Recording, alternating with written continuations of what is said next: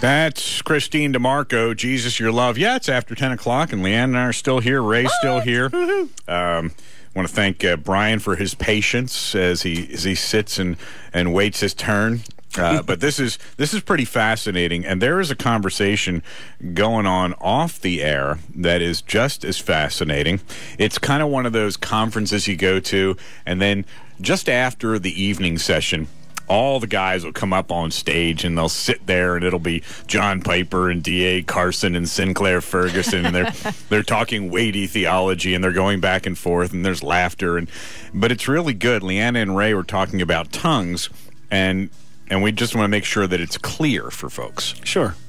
So when you talk about what this is in the baptism of the Holy Spirit, when you receive the baptism of the Holy Spirit and speak in tongues, you're speaking a language that exists on the earth somewhere.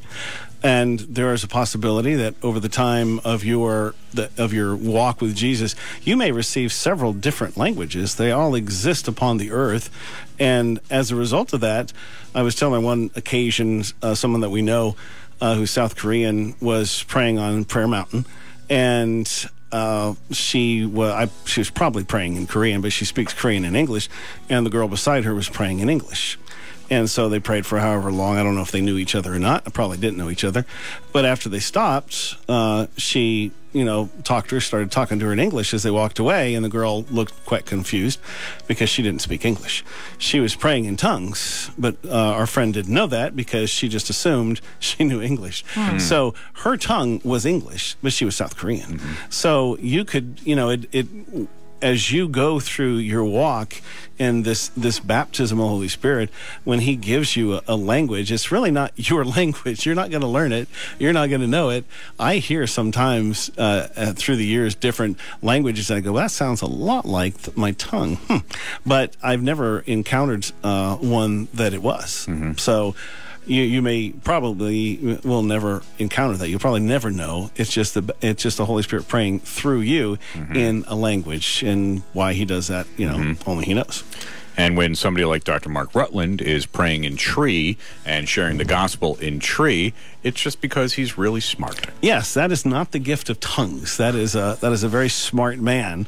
I did share, back after Azusa Street in the early 1900s, they really had no idea. They hadn't a lot of teaching or understanding of the baptism of the Holy Spirit, so they didn't know what to do with it. So they made an assumption that if we go into other countries, we can go into Burma and start preaching in English, and they'll hear us in Burmese.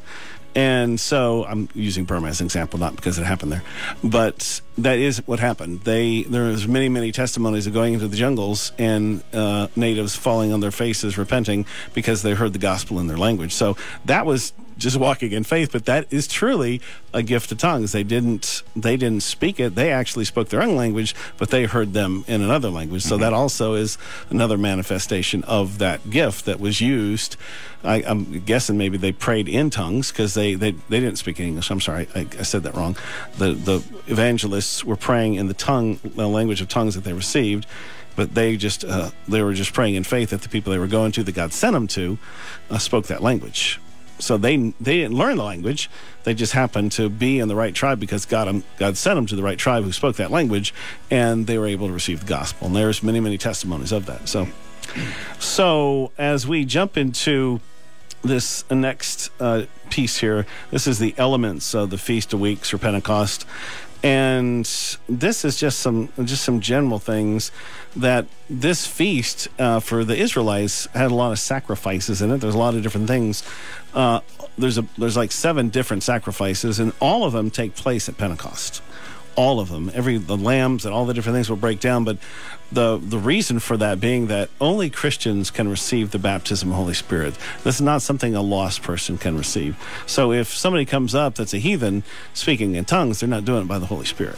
There may be a spirit, but it ain't the Holy Spirit. It's kind of like the gift of prophecy sometimes looks a lot like some of the gifts that you'll see in the occult, because it is same gift, just orchestrated by a different spirit. Right. The date is unknown.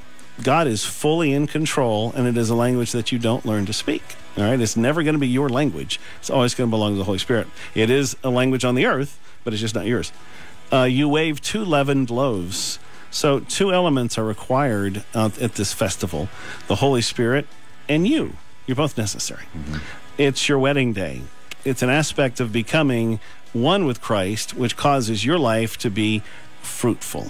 All right? This is the consummation. This is where you're going to have children in God, so to speak. This is where you bear good fruit. This is where you love and the fruits of the Spirit. This is what should come of it. If you say you get baptized in the Holy Spirit and you become a horrible person, you should probably check yourself because you're not being fruitful. The other thing is you are out of control. That is the part I think that's most difficult about the baptism of the Holy Spirit is it's not your language. So as it's happening to you, it made me laugh back then because I thought, what in the world? Because you've only used your tongue in your own language, so not in another language. So God does it, you receive it. Deuteronomy 4, the little quote we used earlier, you heard the sounds of the words, but saw no form, you only heard a voice. It's God. He's declaring through you something that he wants to say to someone else or to you. It does minister to you, but more than anything, it's just between you and God. So, second, it is certainly an aspect of revival. The outpouring of the Holy Spirit, the gifts of gifts of the Spirit, tongues, healing, salvations, and profound repentance with a life change have been a part of every major revival and move of God in history.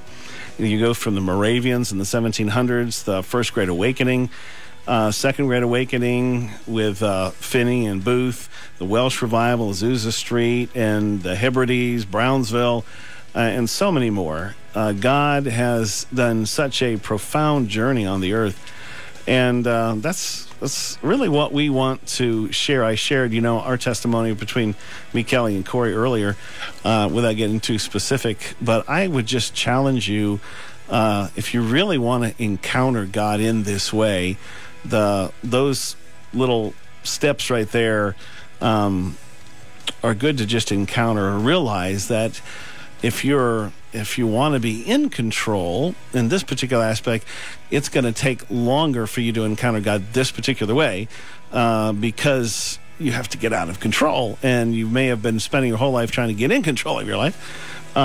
If you have a problem because of some marriage issue, or maybe your parents or something else, this concept of becoming the bride of Christ could hinder you.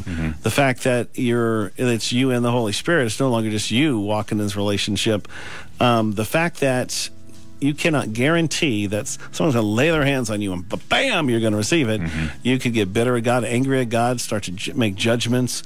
The fact that, all major sacrifices are present, that thought is, what? You have to get yourself in the position to receive.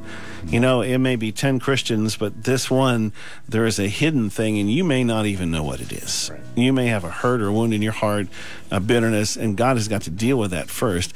It doesn't make you less or unworthy. It just means that to give you a gift in that condition would hurt you more than it would help you. It's not an insult or anything like that. If it doesn't happen to you immediately, that has nothing to do with it. It just means that God is wise enough to know how to do it with you. So your job is to pursue.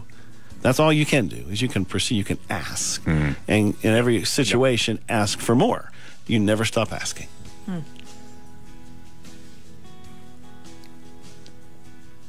If you want all of this, you can get it at the blog.victory915.com, or you can find it at Reisenstein on Facebook or Reisenstein, the Victory Facebook page. Is there a part 12? There are several more parts. I'm just trying to decide. We have Monday open as well. After Pentecost. Pentecost begins on Saturday night. Saturday night, right. We could kind of bookend it. Yep. Well, you figure that out, and we're going to play some music, and then we're going to come back, and we'll see what Ray's got. The Lord